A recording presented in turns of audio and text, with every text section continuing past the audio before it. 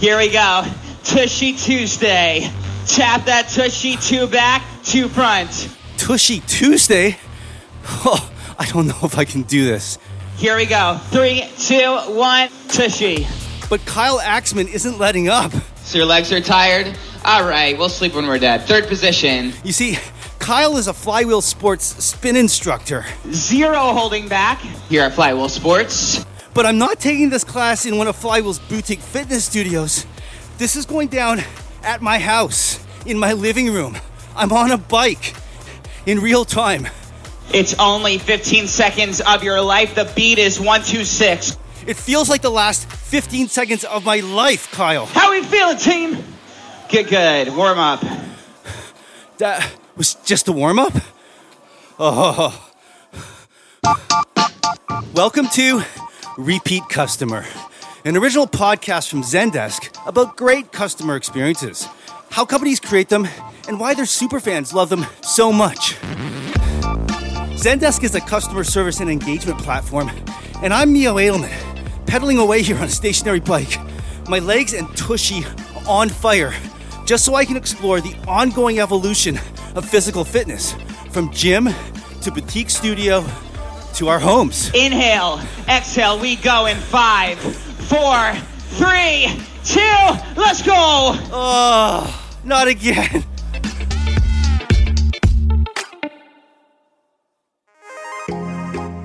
Over the last couple decades, how we exercise and where we exercise, the choices available to us, have really changed. And a big part of this disruption is a focus on the customer. Flywheel is a boutique fitness business where we offer indoor cycling classes as well as bar classes. So we have Flywheel and Flybar. This is Ruth Zuckerman. I am co-founder of both SoulCycle and Flywheel. Boutique fitness refers to a fairly small studio, at least compared to a traditional gym, and it specializes in just one, maybe 2 kinds of exercise classes. Flywheel also offers bar, which is a ballet workout, but their main thing is spinning. A spinning class is typically 45 minutes to an hour. You literally get up on a stationary bicycle. You are strengthening physically, but you're also kind of going through a bit of a catharsis mentally and emotionally. These days, there are lots of boutique fitness options. Not just spinning. Orange Theory and F45 offer high-intensity interval training. There's Barry's Boot Camp, and then a bunch of smaller weight training storefronts, and, of course, yoga and Pilates studios. And you could say they all sort of owe their existence to Ruth Zuckerman. Her businesses have played a huge role in the rise of boutique fitness. But before we hear her story, let's back up a bit, because 15, 20 years ago, none of this existed. Except for maybe a few local yoga studios, most people just went to the gym. At a standard big box gym, what you're getting is a little less personal. So you can come and do anything you want, right? You can get on that treadmill, you can get on the elliptical, you can lift weights, you can get in the pool. A lot of variety, but not a lot of guidance. Dana Mackey studies consumer lifestyles for a company called Mintel. Pretty much anything people do with their leisure time and their leisure money, I get to ask them questions about it. I spend my leisure money on one of those big box gym memberships, but Dana says that isn't always what people want or need. A lot of people need more information. I don't know when my workout is done. I don't know what a warm-up should be. I don't even know what type of exercise really I should be doing. At my gym, and probably yours, there are classes for that. Many of the same kinds of classes offered by boutique fitness studios. The challenge that they have with the big box gyms of getting more dedicated class members is the instructor. They're paid very low. They probably run multiple different classes. So your spin instructor might also be your aerobics instructor, might also be your weightlifting instructor. So they're not really experts in one particular field, and thus they can't really translate that expertise onto their clients. Would you call that a pain point? I think it was an opening in the market. I don't think it was a pain point. I don't think anyone was recognizing, gosh, I'm going to this spin class, but my spin instructor also moonlights as a yoga instructor. I don't think people really knew what they were missing out on. And this was the opening that Flywheel founder Ruth Zuckerman walked into, or rather, rode her bike into. Ruth grew up on Long Island and dreamt of becoming a professional dancer. Got out of school, moved to New York City, started the life of a struggling artist/dancer, and it wasn't easy. about 1.5 to 2 years in, after a few stints here and there, I came to the difficult decision of giving up what was my passion and my goal for so many years. And then, after her marriage ended, Ruth was an out-of-work, single mom of twin 6-year-old girls. And the judge looked at me and said, honey, you're going to have to go out and get a job. Divorce, 2 young kids, back in the workforce after several years, that's a lot of stress. I knew one of the ways to take care of myself was to work out. I kept going to the gym, and that was when I noticed a spin class going on. And I was very intrigued by it, yet very intimidated. And then for whatever reason, one day I just walked in, and it was literally from my first spin class that I got addicted to it. Why did you become addicted? Because there were actually a lot of parallels to dancing, even though you're just spinning wheels on a bike. But the parallels came into the importance of the music, the importance of the playlist. We were also moving in sync to the music. So if you will, there was a choreography element. And then that mental component hit me where I got off the bike when it was finished, and I suddenly felt empowered, as if I could tackle the challenges that were going to come at me that day. Ruth discovered spinning at her local Reebok gym in New York and soon became an instructor. And that's when she also discovered some of the limitations of traditional gym classes. In a big box gym, they're just not going to get the same personal attention. During the 5 years that I taught at Reebok, that was my time to kind of hone my method. Making a point of learning everyone's name, making a point of listening to them and talking to them after class. And sure enough, the lines just started getting longer and longer for my class because people want to be noticed and people want to be rewarded. There will always be a need for human connection. And I think in this day and age, we just have to even make more of an effort to do it. As she made deeper connections with her students, Ruth noticed something. We were at Reebok, this beautiful full-service gym that offered everything you can imagine, but spinners only came to spin class. I started to think about the possibility of having a boutique fitness business dedicated only to spin. A couple of her students felt the same way and decided to invest. And that was the beginnings of SoulCycle. In 2006, Ruth Zuckerman opened the first SoulCycle on the Upper West Side in a small studio. Instead of a traditional gym membership, which went for $50, $60 a month, SoulCycle charged people half of that per class. But people didn't mind paying. The argument is the community. It's as simple as that. And it's the attention, the personal attention that the customer gets. For the first time, riders had their own dedicated space. There really is something tribal about that experience. You're sweating, you're breathing, you're all moving to the same beat. I mean, literally elbow to elbow with other people. Dana Mackey, the fitness industry expert, also describes a space, unlike normal gyms, designed for riders and their instructors. The lighting is dim, the candles are on, it's a time and a place. You know your instructor. The music is curated especially for that class, especially for that workout, especially for you. They have excellent customer service. It's more akin to a spa experience because you adjust your own resistance and your own cadence. What you're there for is the experience. And a lot of that is the performance of the instructors too. They're motivating you and they're there encouraging you. It's about you are an amazing person. You are here for a reason. We're all in this together. Ruth was offering almost a spiritual connection on wheels. More times than not, a rider would approach me or two riders at the end of class and say, "Oh my God, I can't believe you were talking about such and such. I felt like you were speaking directly to me because I just went through that this week." If I wasn't afraid to make myself vulnerable, that's how I resonated with people. They want to know at the end of the day that whatever they're going through, they're not alone. In 3, 2, 1, grab a little water. Woo! SoulCycle became a cultural phenomenon, like really trendy, by introducing a new customer experience at exactly the right time.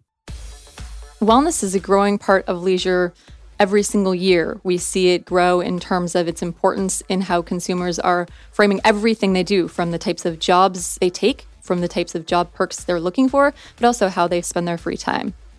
But there were other cultural factors at play too. One of them is social media. I'm actively looking for things to fill in my profile. What am I beyond this is my name and this is what I do and this is how old I am? I am also I'm a SoulCycle person, or I'm a CrossFit person, or I'm a yoga person. And then I'd also say culturally, we've seen really with younger consumers under the age of 45, a decline in social experience or religious affiliation. And so they're looking for something to fill that void. And I think boutique fitness does a really good job of doing that. It's kind of amazing the broader experience a customer can get just from something like boutique fitness. But looking back, this was only the first step in what would be a more complex shift, because 3 years into SoulCycle, the brand's still totally on fire. Ruth Zuckerman left over a business disagreement with her co-founders. All of a sudden, that connection she had worked so hard to build evaporated. In 3, a 2, a 1, a go. 20 seconds of your life. As challenging as it can be to be second in the market, which is what Flywheel was, it's also a huge advantage because I was able to learn from my first experience at SoulCycle which parts of the business worked and which didn't.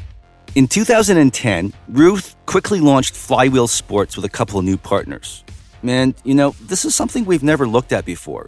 A founder develops a winning customer experience, but then moves on and tries to develop another winning experience in the same industry. Not easy. In this case, Ruth started with the studio design. Flywheel put its bikes in a stadium layout. By doing that, the instructor can see every single rider, and every single rider can see the instructor. Typically, when everyone was on the same level, you couldn't. I can give shout outs, include everyone, see if someone's form is off, and if it is, I can walk over to them and correct it. SoulCycle had promoted a cult of personality around its instructors. It kind of turned into this aura of the club you can't get into, but if you got in, you felt really good. 3, 2, saddle, you're not done yet. The teachers basically became like rock stars, and the in-class focus started to shift towards them. The better riders sat up front hoping to get their attention. And it worked, and people loved it and gravitated toward it. But there's a whole nother set of riders out there that really benefited from having the attention put on them. And they didn't want that kind of experience. When I started Flywheel, I wanted it to be about inclusivity. To encourage the less experienced riders, Flywheel took it another step further.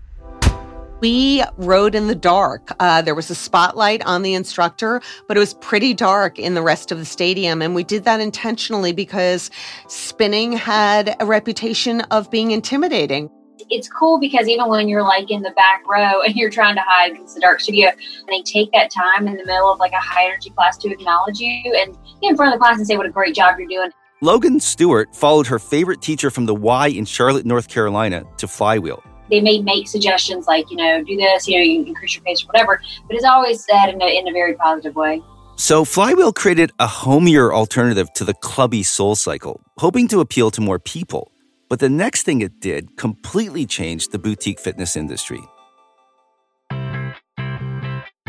The very core of the experience at Flywheel was what happens on the bike, the workout itself. And so in that regard, Ruth was the mastermind. Where we started to enhance that was to say, how can we make that better? That's Stacy Artundi Selden. At Flywheel, we were the first ones to ever put the computer on the bike in a classroom setting to measure what was going on in class. We also created something called the Torque Board, which was effectively a big screen TV that was a leaderboard. Stacy's now CEO of Mariana Tech, a business management platform for the boutique fitness industry. But until 2014, she ran technology at Flywheel. Her team wired the bikes to help better gauge your resistance and speed. We created a proprietary measure called power, which was a function of the tension and the RPMs over the course of the whole workout. And so people at the end would have a power score. And that became the sort of linchpin for all of the metrics. If you had 3 classes in a row where your power score got as high as 242, and you got to choose where your next workout is. Are you going to a yoga class or are you going to try to break 250 at Flywheel? The metrics appear on your bike's display, and if you wish to compete with others, they appear on that Torque Board, which compares you to other riders in the class. The competitive element was extremely popular. Everybody has some goal, and they're not necessarily competing with that sort of, super stud on the bike next to them. They're typically competing with themselves. And that was the magic, I think, when we really kind of honed in on that. It's not about who's top of the torque board. It's really about however you define your goals, you can measure them at Flywheel. Your stats also appear somewhere else. We captured all the data of every ride in every class, and so we would transmit that data to your own personal account.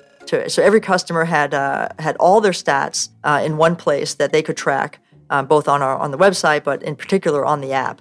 It's notable that Flywheel was first to market with a boutique fitness app, even before a lot of fitness tracking apps. Wherever you may be, you can just take out your phone, open that app, and book a class in literally a couple of clicks. At the time, fitness tech, especially on the business management side, wasn't so great.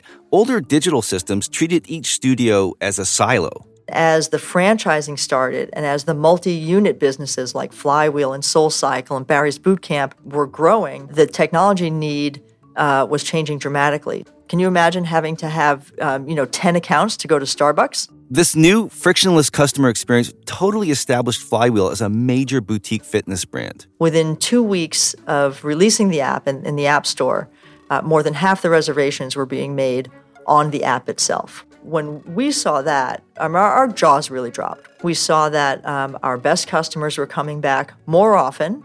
They were making more reservations. They were happier about it, and they were just taking more classes and making more transactions. Flywheel grew to 42 studios with plans for more. But then a few years ago, a new trend hit the industry, one that posed a pretty serious threat to boutique fitness, and one you didn't have to leave your house for.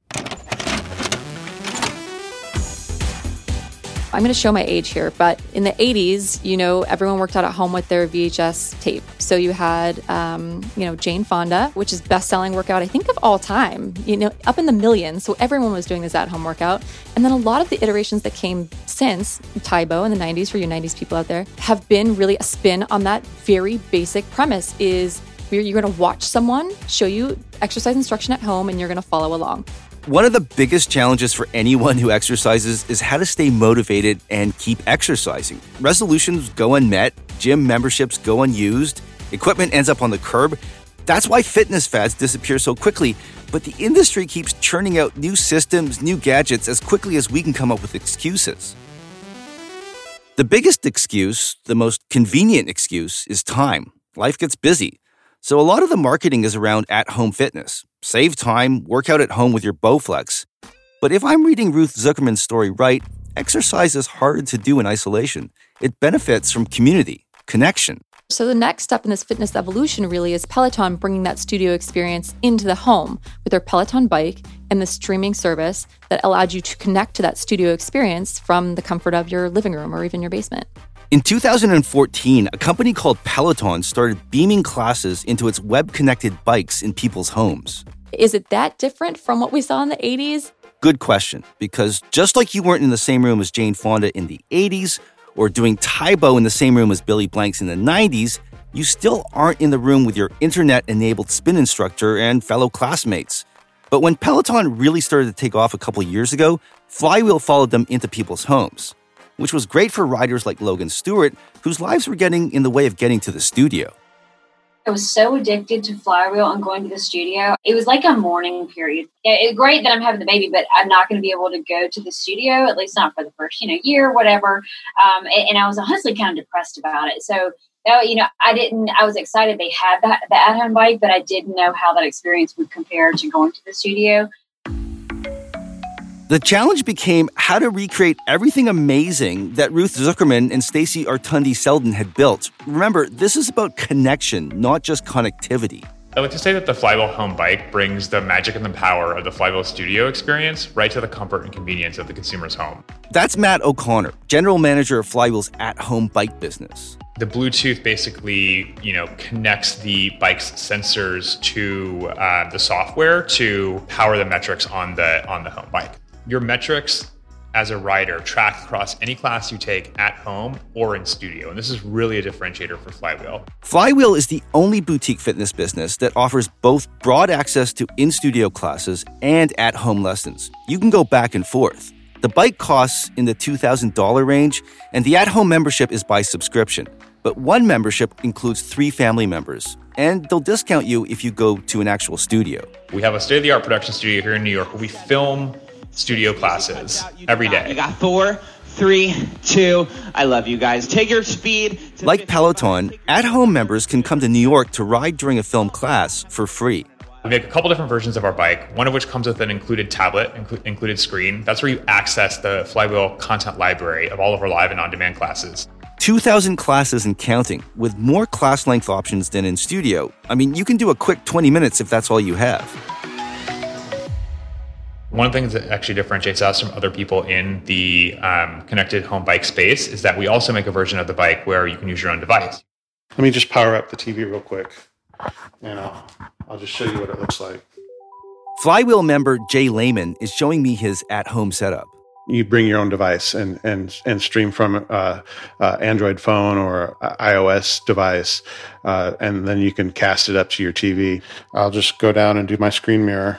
Logan Stewart in North Carolina does something similar. So I put it in our rec room, and I could turn the lights off in there, and it actually simulated like a studio. So all the lights are off except for the screen. I gotta tell you, I'm so old school when it comes to workouts. 2 dumbbells and no spandex for me, so this all looks like the Starship Enterprise.